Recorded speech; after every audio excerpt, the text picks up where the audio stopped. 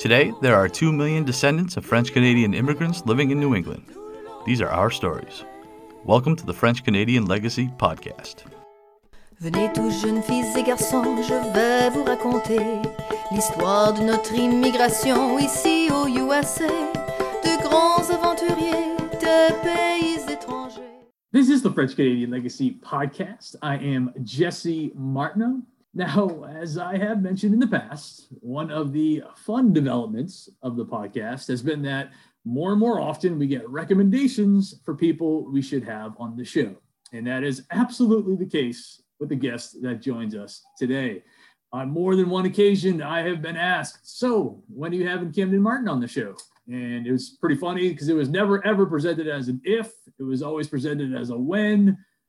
So I'm glad we get to talk to him today. Camden Martin is an incredible advocate for French language education in the state of Maine. He has a crazy personal story, which I'm looking forward to getting into. He is on the board of the Alliance Française of Maine and the Franco-American Collection at the University of Southern Maine. He is currently a French teacher at a former bilingual school, which is kind of fun. Camden, welcome to the French-Canadian Legacy Podcast. Thank you very much, Jesse. I'm very happy to be with you. Thank you for that introduction. Of course. So let's start with your story. Where did you grow up? I grew up in Auburn, but I put them together as Lewiston, Auburn, here in the state of Maine. Gotcha. Now, maybe we should just talk about that now. Because we see that all the time, Lewiston, Auburn, kind of listed as though they're kind of one entity. Yeah. They are not one entity, correct? They are not one entity, especially if you're from Lewiston, Auburn. You do not consider that both of them the same entity. But in the greater scheme of things, they are kind of like a one entity. I don't think everyone's going to agree with me with that, but in the greater scheme of things, at least I kind of, how could I put it? When you're from, let's say like you're in Lewiston and then they're like, oh, where you're from? And I say Auburn, then they say, oh, you're one of them. Gotcha. But overall, in terms of history-wise, things of Franco-American history, very, connected.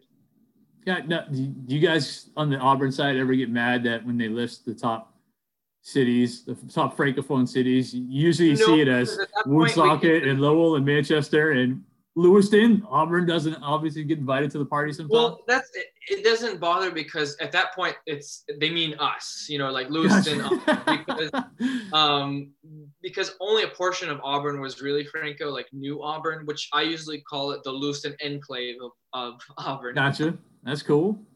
Awesome. Now, did you grow up with French in the house? Actually not. So when I was born, I was the fourth child from my father, but the second with my mother. So he had two older sons from a previous marriage, and my father, if you will, is the last of his of the Martin family that were French was his first language. Sure. But for me, I grew up just speaking English until I was learning French and as we all do, is like in middle school or high school. I always knew that I was of French descent, but that was about it. I had really no references in the French language. Gotcha. So it wasn't like, I know in my case, I would hear it during the holidays because like my grandparents' generation would all talk to each other.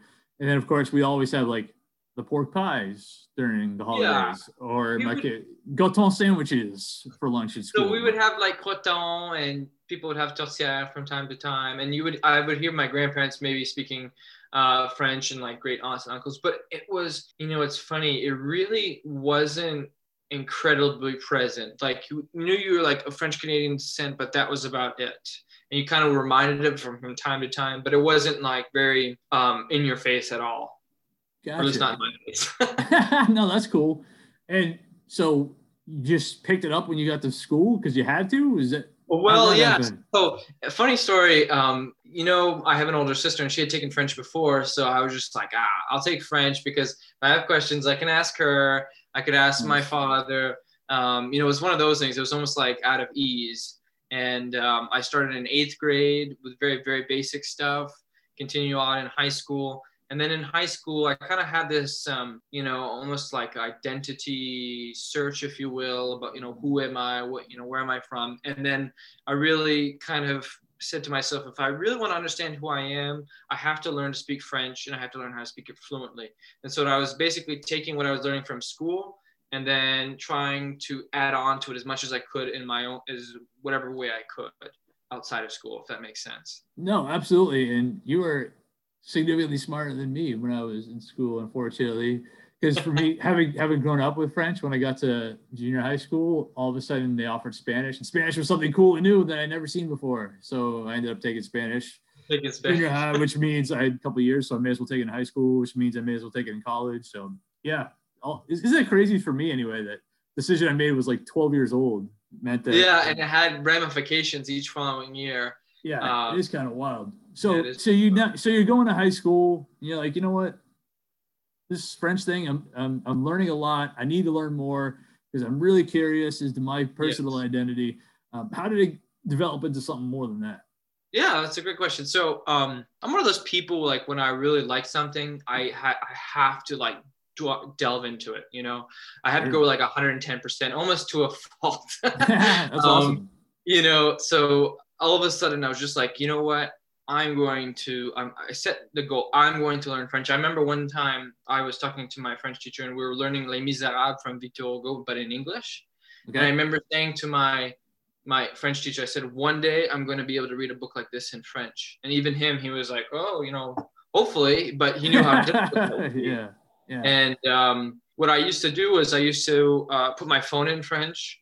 I used to play, I used to put everything I had in French. I used to like play video games in French. I would listen to the radio and not really understand anything, but just somehow I knew that if I played it in the background, it would like have an impact on, you know, recognizing the words later on. It would play on my accent, things like that. And then I started talking to my grandmother in French with what little I could. And then that would build on.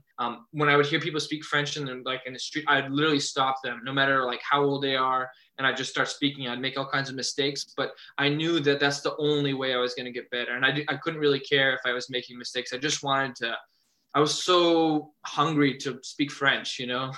Gotcha. And this is all first couple of years of high school. Yeah, and then it got to the point that that's kind of what I was known for in high school. And not only was I doing research about the language, but I was doing research about Franco-Americans, French Canadians, French language in North America. I started like doing research and then saving it on like an external hard drive, looking at pictures, started asking around. And then there was kind of like this scholarship that I found out about where I could go to France for 2 months. Before that, I was even looking to see what kind of programs I could do. I wasn't sure if I wanted to go to Quebec. I wasn't sure if I wanted to go to France. My parents didn't really think that I was going to go anywhere, you know, like they were just like, you know, it's just a pipe dream.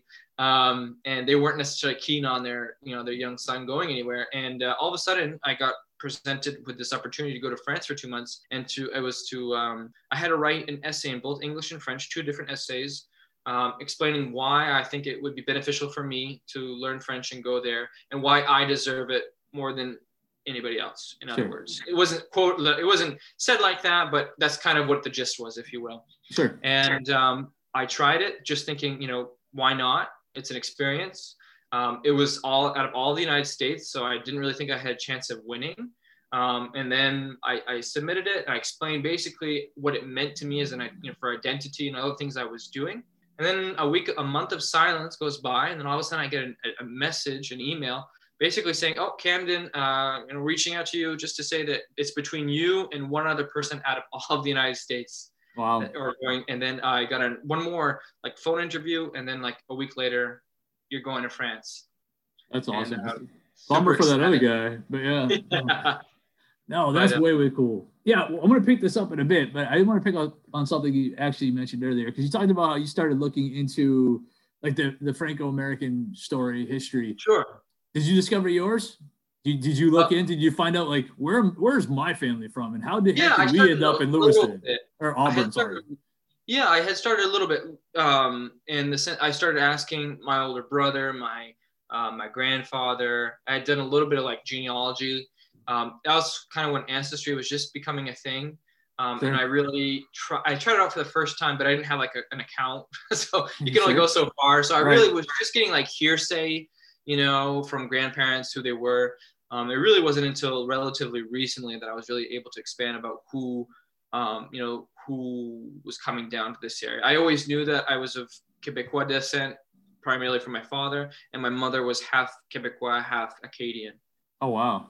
So I was very lucky to have both. And you've traced all your branches all the way back at this point? Yeah, pretty much all of them back to France. And when I'm like, That's awesome. Like once again, I'm pretty tedious, so I have to get like each and every single branch, and that takes a long time. Of course. I haven't got quite all of it, but it's pretty there. I mean, I found some pretty unique stuff. You mentioned unique stuff. Do you have a fun story? Well, one thing I found out was on my father's side, on one of the strands of the family, you know, if you're flying through the women's side and then that family, I found out that on some of them were coming from Acadia, and the original one that came to Acadia was actually coming from the Azores Island off of Portugal. Really? Okay. Yeah. And so that was really interesting. I had no idea that there was Portuguese in the Acadians that came over this way. Portuguese. Portuguese Acadia. fishermen. Yeah. I guess that makes sense. No, that's cool. Yeah. Something you don't expect to find when you do your research. Exactly. All right. Awesome. All right. So heading back to France. We are now in, how are you, 16? Something like that? Yeah, I was exactly 16. Yeah. 16 years old. Year. I just finished sophomore year, and it was my junior year in high school that I went.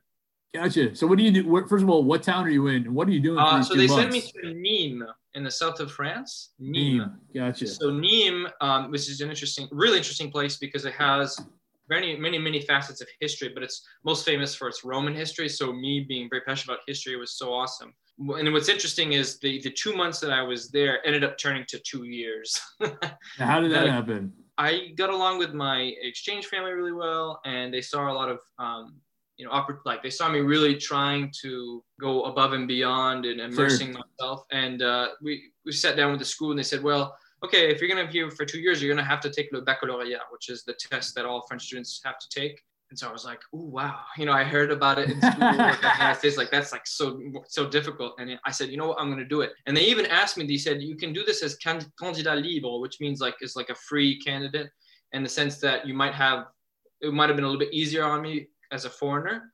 But I said, no, I want to do it just like everybody else, even though I knew it was going to be harder. And so what is interesting is I had to catch up on 3 months of physics and chemistry because they didn't think I was going to be there for that long. So I had to catch up on that. And there I was. That first year I did a portion of the baccalaureate. And then the next following year I had done a portion of it. And I did well on it. And I was really, really excited. It was really cool. And basically in the United States, they're just like, since you did that, you don't even need to do the SATs. You're all set. That's awesome. Now, where'd you end up after that then? After that, I ended up coming back to the United States. I wanted to go back to school in France, but I wasn't quite sure how I was going to work. I needed to make money, to pay for all this. So I took a year off to work. I ended up working for a local company that did customer service for people from Quebec. So I was on the phone answering, fitness programs and things like that. And I did that for a year afterwards. And it was interesting coming back from France. That's kind of when a lot more people that were of French, that speak French were coming to the area that were coming from Francophone Africa, which wasn't quite the case before I had left. And so all of a sudden I'm coming back to Lewis and Auburn, and I have all kinds of new people I can speak French with, and they kind of became my new friends really. And because my other friends from before had moved on, to different places, I went to college and whatnot, and then they became my new friends and the people that I spend the most time with to today. So we're talking about people from like Democratic Republic of Congo and Rwanda and Burundi and Djibouti and so on and so forth. Is that area, because I know we've had a similar experience here in Manchester, because we were for a while in a refugee placement city. So we'd have a bunch that would come in every year. Was that kind of the same thing in your area? Similar to a degree, or they would be coming to Portland, Maine, and then they would then come to this area because it's a little bit cheaper for like rent and whatnot. And they found people they could communicate with. Yeah, and they could speak French here. Yeah. That's awesome. All right, so you spend some time doing some customer work with people in Quebec. What happens after that?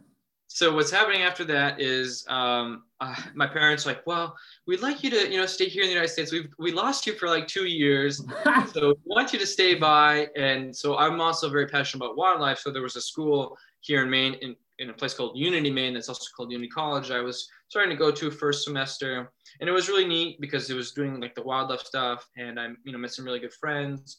But the problem was I always kind of felt like I was missing out on, education in French.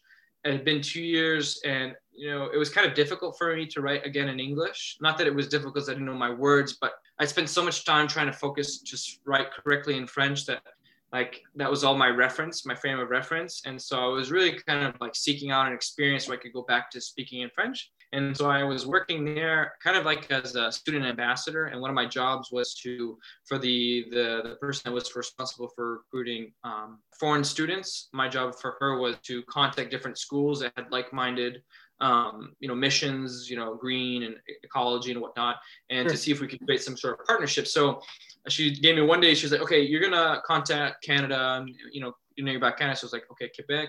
And so I was looking for places that, had like an environmental based programming in Quebec. And I came across Le Cégep de Saint-Félicien in the Lac Saint-Jean region. So about 3 hours north of Quebec City. So I give him a call and I'm explaining what it is. And I was explaining what kind of partnerships we were looking to establish. And he was the person I was speaking to was kind of like, okay, we would be interested, but they would need to do this, this, and this. They need to prove that they're proficient in French. And, you could tell that they were used to wanting to create partnerships. And then all of a sudden, and then he was like, yeah, and it's going to cost, like $185. I was like, excuse me? And he was like, yeah, $185 for the year. And I was like, Canadian? And he was like, yeah. And so he said, I said, well, I'm going to have to think about this myself. Yeah, and absolutely. So I go back home and I'm talking to my parents, and my father tells this really funny story where he comes to pick me up for Christmas break, and he's coming to pick me up, for the dorm for like the 2 weeks, thinking that, I'm coming back to the school afterwards. And all of a sudden he says, he starts seeing me putting all of my things that I had in my dorm into the car. And he was really, oh, by the way, that my roommate was from Manchester. He was a Pellerin from Manchester. I'm serious, a great guy. I'm a fan of him already. Yeah. And so my father, he's getting all upset at me, like, what are you doing? Why are you taking all your stuff? I said, I'm not coming back. What do you mean you're not coming back? You got a great scholarship, blah, blah, blah. I said, I'm going to this school up here. I got accepted. I'm going to go there. And he was all upset. And then I told him how much it costs, everything. And then he was like, oh, okay. Yeah. And then we drove up there in the middle of January of 2015. It was really cold up there. That year, it was the coldest I've ever experienced, -48. It was a really cold year that year. And then my father saw the programming I was going to have, the welcoming I was getting. And he knew that was the best choice for me. And then I ended up sitting there for 3.5 years, and I got my degree in environmental protection. You are, I don't know how they do. You guys are much tougher than me. I could not handle -40 degrees. I mean, you don't like spend time outside, but that's the coldest I ever did feel. It was like -30. Yeah, I know. One time I used to get a group together, my sister and a bunch of our friends. We would head up and we would do Quebec City New Year's every year. Oh yeah, and nice. We get an Airbnb and they have the big party right outside the walls. It was a good time. And the last year I went, I don't know how cold it ended up being. I know when we left the house earlier that day, it was -27 before wind chill. And this is the story I tell everybody.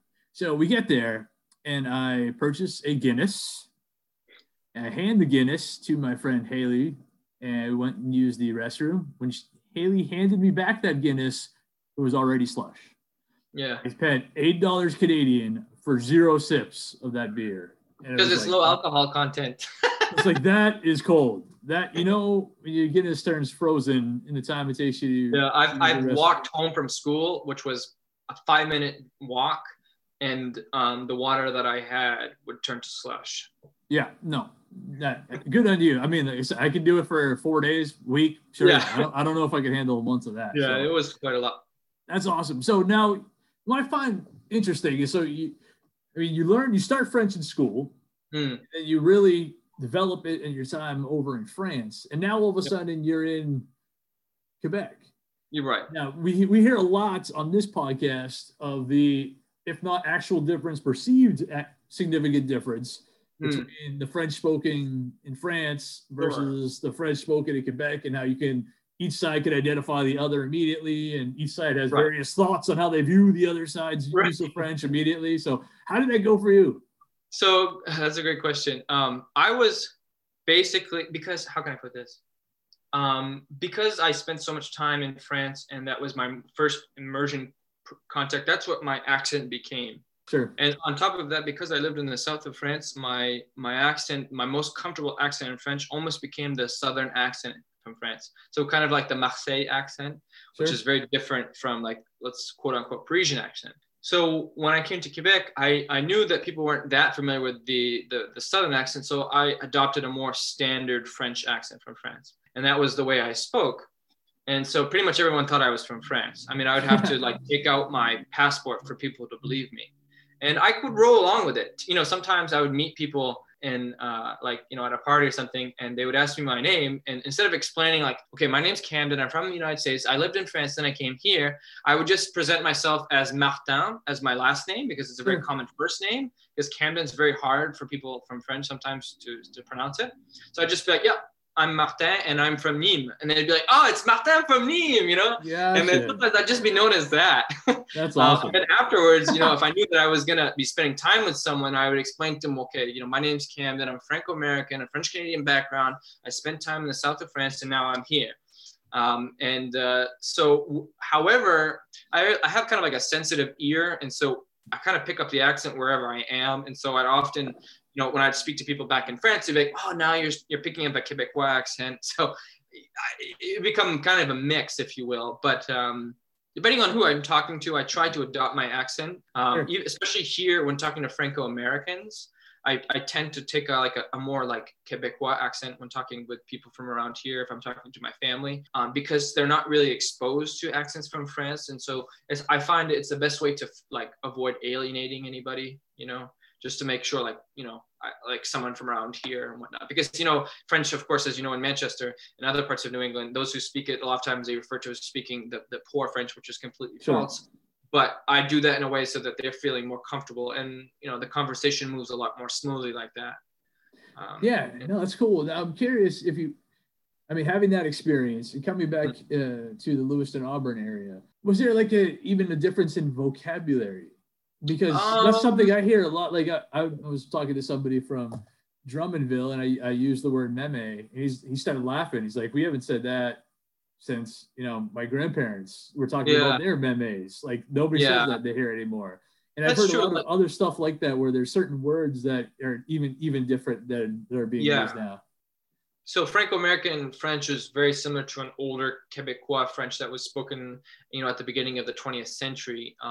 You know, what really began to change the dialects in Quebec was la Révolution tranquille, you know, the Quiet Revolution really changed it. And since we didn't have that in Franco-American, Franco-Americani at the same time, you know, there's that kind of that, you know, difference that created, I was in Lac-Saint-Jean region, and so it's a little bit more like rural. And so there was a lot of accents that were similar. Here, the accent in Lewiston, Auburn, the most common Quebecois accents, like from the accent from La Beauce, because it's just on the other side.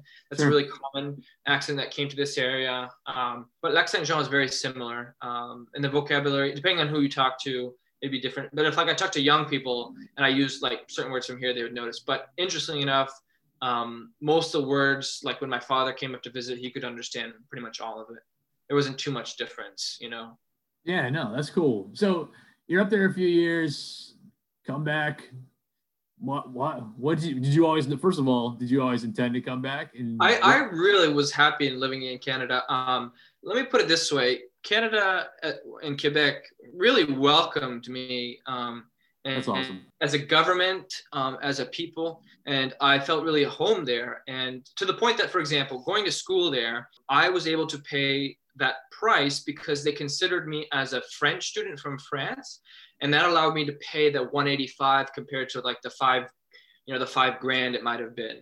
And so it was really, really cheap for me to stay up there. And so they would make, you know, they were always really accommodating. Like when it came time to me file taxes up there was like solidarity credits, and it was just really nice. And I was not quite sure what I wanted to do, but, you know, I had to leave because my permit was running up, and I was thinking about coming back home, and I wanted to, work in the field that I had studied. I wanted, you know, as a young person, it's easier when your parents are nearby. So if you need help, you can count on them, you know, as you're building out your young adult life. And so I come back to the United States and come back to Maine, and I'm like, I have to speak English again. I don't like this, you know. anyone that knows me, they know if they speak French, they know that with me, I'm not going to speak English with them, even if I know they can, because I don't like to if I don't have to. That's awesome. And so I'm coming back, and I'm kind of bummed about it, but at the same time, we'll see what comes. And I also knew that there would be all kinds of programs and initiatives I could work on also that would be stimulating. But I come back, I can't find a job in my field. They're not quite sure what I did for a program, even though it was very hands-on. It's an excellent program. So I ended up having to work at a FedEx Kinko's in the meantime. Actually, my French language did serve me quite helpful. I probably speak French almost once a week because people coming in and they need help and stuff like that, coming from different countries, especially when I was in Portland. So that was helpful. I did that for a little bit. And then I ended up getting a job at a local museum that used to be one of the major mills. Like you have the Amoskeag, we had the Bates Mill here. Not as large, but really large for the state of Maine. I think at its height, we're talking like 5,000 employees in the 1950s. So it was huge. And so I started working in a museum that talked all about the industrial period, therefore French-Canadian immigration. And I did that for about a year and a half. Yeah, can you tell? That's the Museum LA, is that? Yeah, correct. Okay, yeah. Let's hype this museum a little bit because I've never been. I need to go. Yes. If I show up tomorrow, what am I going to see in this museum? Why should I make it a point? So Museum LA is really great because what it does is it mixes general history with individual people's stories. And that makes it more relatable in another way. So I was the tour guide, if you will. I'm the one who would, the visitor services guy, I would explain all the history to people. So you walk into the building, right away you smell the old, like the smell of a mill, you see the old floors, you see the old stains in the floor. So you would come into our immediate first gallery, and that gallery is like a temporary gallery, so that would change out. And then, you would visit around there, whatever that subject was, and then I'd bring you upstairs. You would walk onto the floor and you would just look out in this pretty large expanse of empty floor where you would see the old looms that had been. And I would come in and I'd explain about working conditions. I would point out to the canal system. I would talk about French-Canadian immigration, Irish immigration to the area at the beginning. And then I would talk about the shoe industry. I would talk about a variety of things. So when you're in there, you're immersed with seeing, like you can imagine the space. And I would try to, tell you how it would sound and how deafening it was, how hard it was to breathe, all the cotton in the air. Then we'd make our way around into the another space where like we had things on walls and, like more classical sense of a museum. And then you would come into another room and we had all kinds of portraits of people up on the walls. And those are actual individuals that had worked in the Bates Mill. And we tell their stories. So sometimes I'd point out to a person and tell their actual individual story about what it was like at the mill, what was their life like.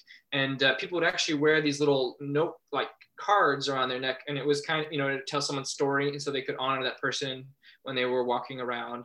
And then I would talk, how the city developed, other immigrants coming to the area, the shoe industry, we'd actually get a chance to look at actual looms. You get to talk about like see the different processes of how like a bedspread would come to be, how shoes are made. So a very industrial sense, but at the same time, we talk about a lot of individual stories and whatnot. And I really enjoyed it. It's very rewarding, very human. It's silly to say like that, but very human experience, humanizing experience.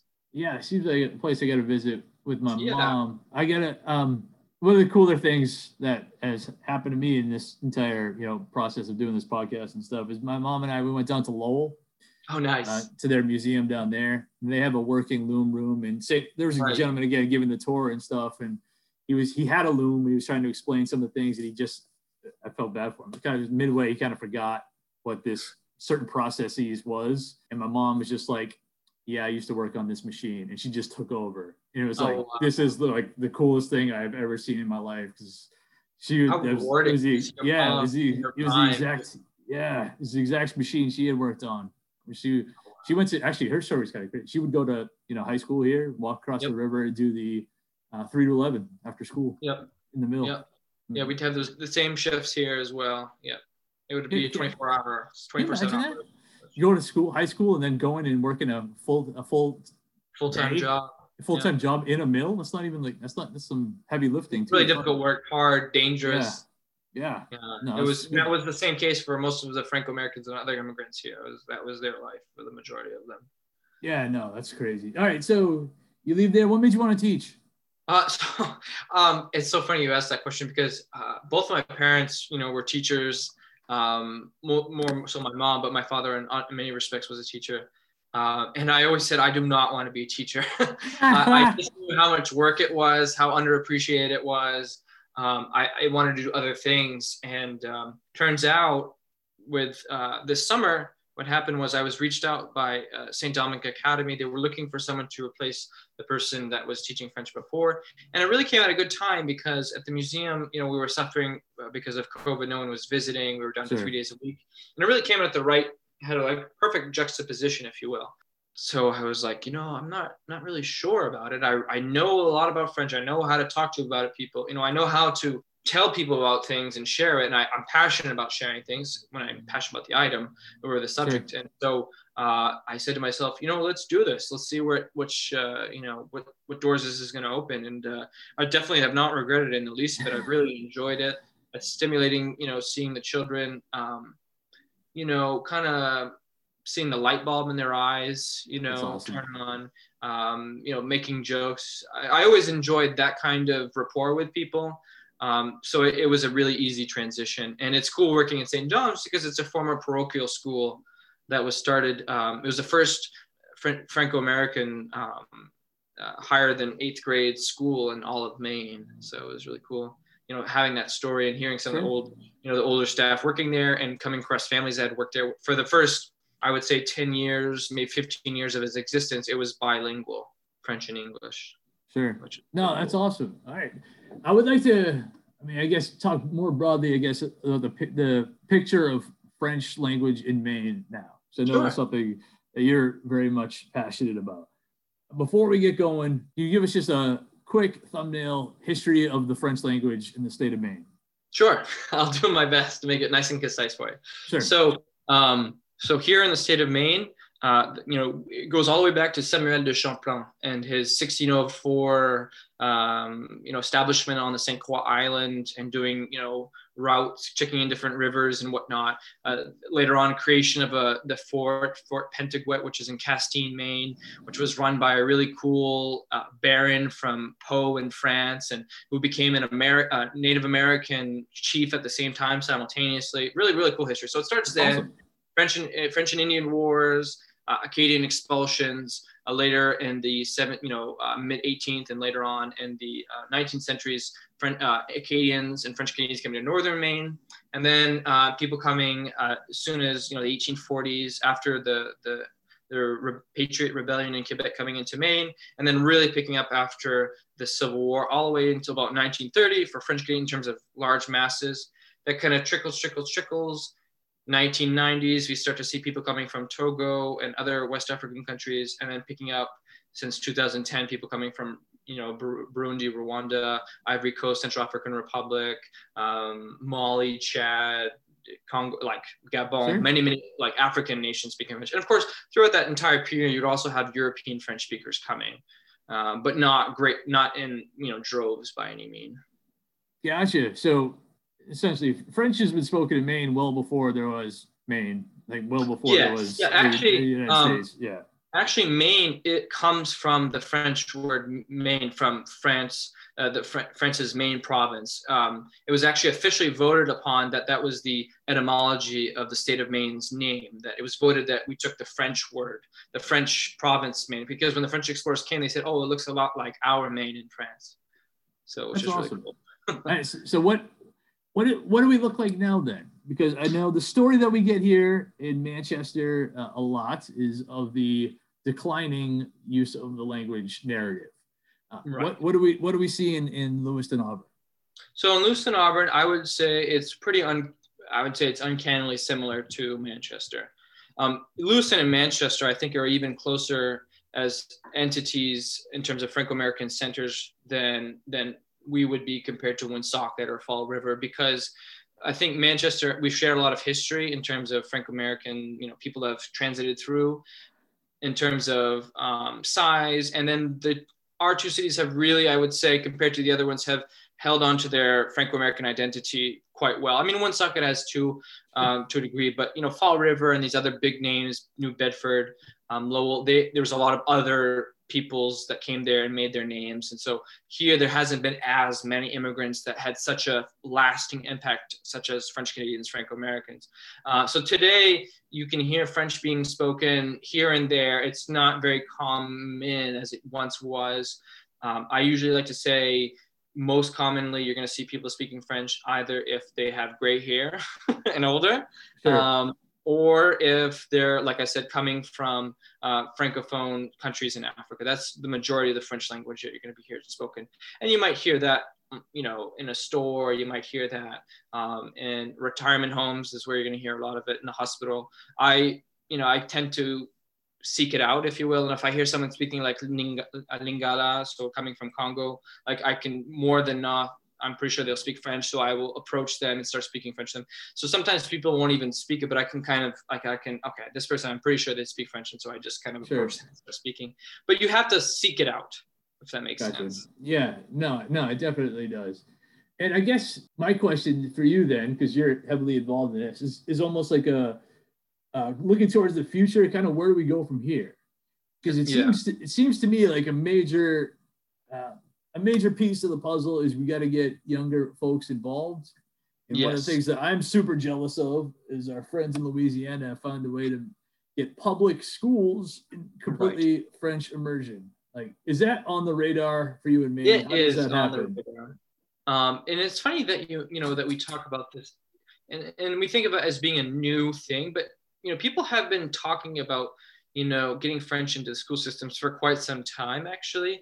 Even here in New England, like New Hampshire and Maine, like even back in the 70s and 80s, there was tries for it, but it wasn't like a really ripe environment.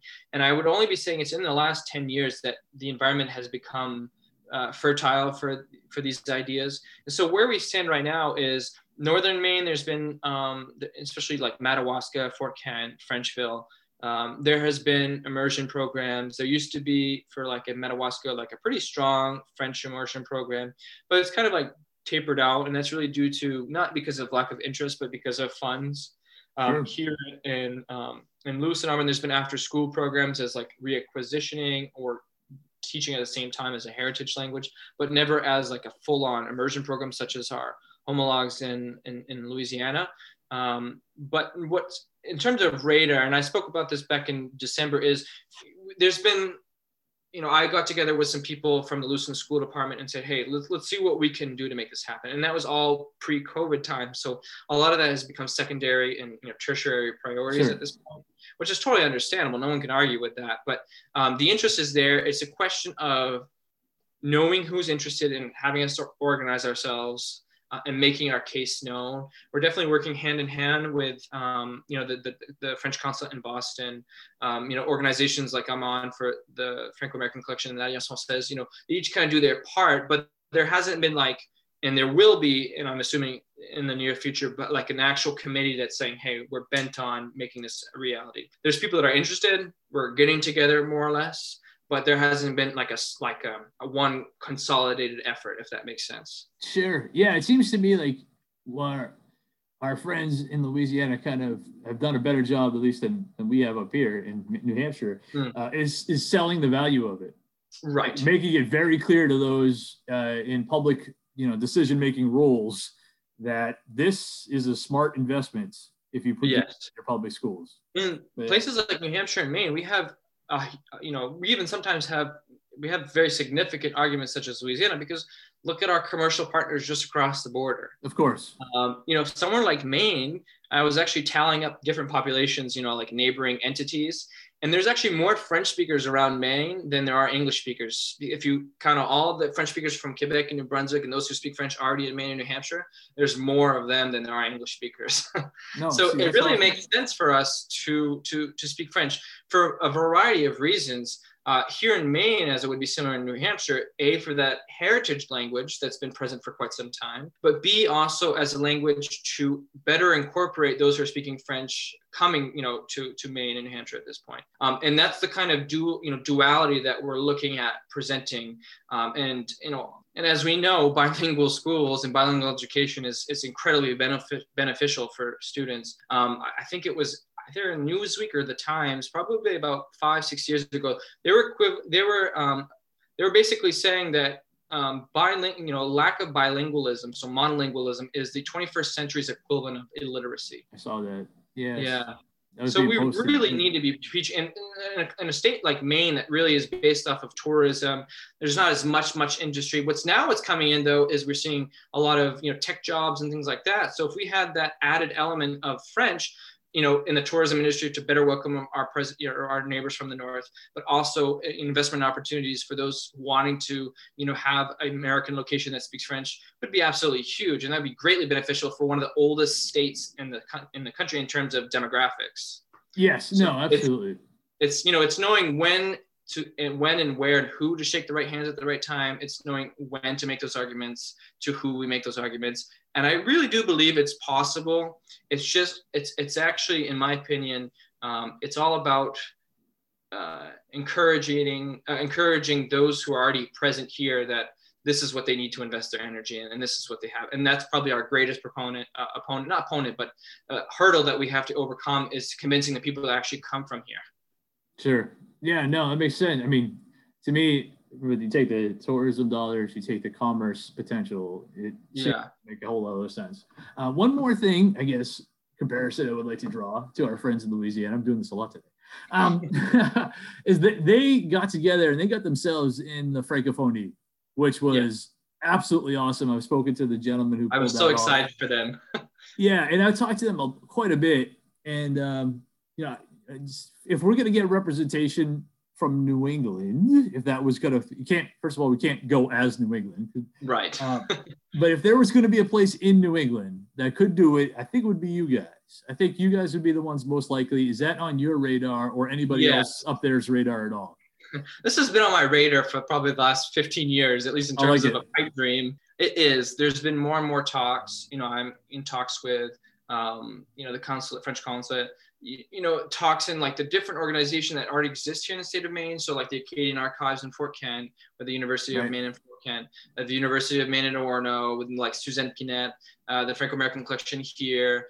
There's all kinds of organizations, Alliance Française, that, more or less, promote the French language, Franco-American identity, and so forth. So there has been kind of this desire to cooperate, with the diversity of groups that we have, to see what we can do to meet those terms to become part of the Francophonie. Right. I know it would require a lot of work, and there's not a lot of the things that we would need that would be in place. And one of the things is like what Louisiana has is like a school programming system. You need like more like signage, and there's a variety of things, but it's definitely there. And it's definitely on my radar. It'd be something that I would find really huge for us to be a part of. And we would obviously, we'd be the same man, but I think we would be representing New England in a lot of respects. Yeah, that's what I'm thinking. That's why you'd have some help outside of Maine if you guys were looking for hours to be dedicated to this, because I think it would be a win, like you said, a win for all of us. If somebody in New England was able to get a seat at that table, I think that'd be awesome. I mean, it's the one with the French name, right? So mine is. That's right. It's determined. It's official. Yeah. All right, well, this is awesome. This has been way fun. But before I get out, I got to ask you this one more question. Yes, by all means. This is a question that I get a heck of a lot. It came up even when I was doing the presentation at the University of Maine, in fact. Mm-hmm. And I'm not really sure. I think you're in a much better position to answer it. And that is, I hear from college professors of French, and they tell me that year after year, they find fewer and fewer students enrolling in their classes, and they want to know what can be done about it, what they could do, what we can do, what the answer is. And that's a tough question for me. I'm curious if you have any thoughts on how you would respond to that inquiry. Sure. So these are things that also I think about, how to especially get younger people interested in. And To answer you quite frankly, it is definitely a multifaceted answer that incorporates qualities of the American society, social economics, a variety of things. But to answer you plainly, what I would say, and this is my opinion, what we need to do is we need to have young people understand, and this is universal for all languages, but here in the case of French, that French is a living thing in the sense that people around the world speak it. It is a very beautiful language that can be at the same time intellectual. It can be a silly language. It can be a fun language. And that's what we need to be presenting to people, that language is something that is lived. It is not something, and in other words, it's you learn it, but you don't learn it in the classic sense. You have to live it. And that's what, if we were able to bring that to schools and to show, make it immersive in a way.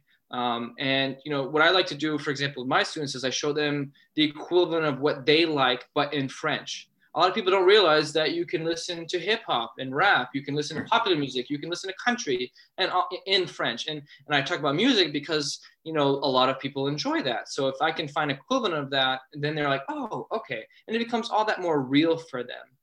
It also, I like to do is French isn't just oui, baguette, mimes, berets in Paris. It's French that's spoken right here in Maine. It's French spoken across the border. It's French spoken in Western Africa. It's French spoken in Lebanon.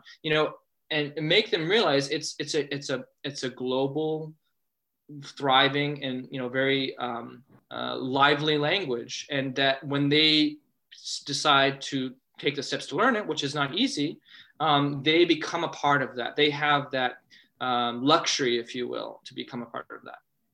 Oh, that's awesome. I really appreciate it. Camden, thank you very much for joining us here on the French Canadian Legacy Podcast. Camden Martin, thank you very much, sir. Thank you so much, Jesse. I'm so happy to have been here.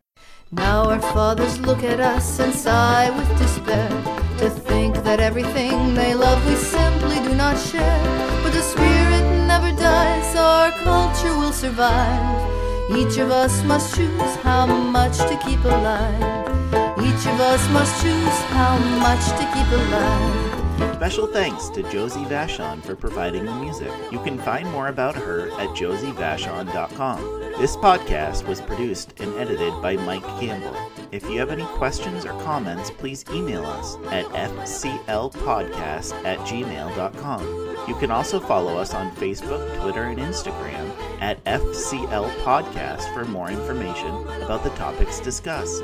If you enjoyed the show, please subscribe and leave us a review on iTunes or wherever you listen to this episode.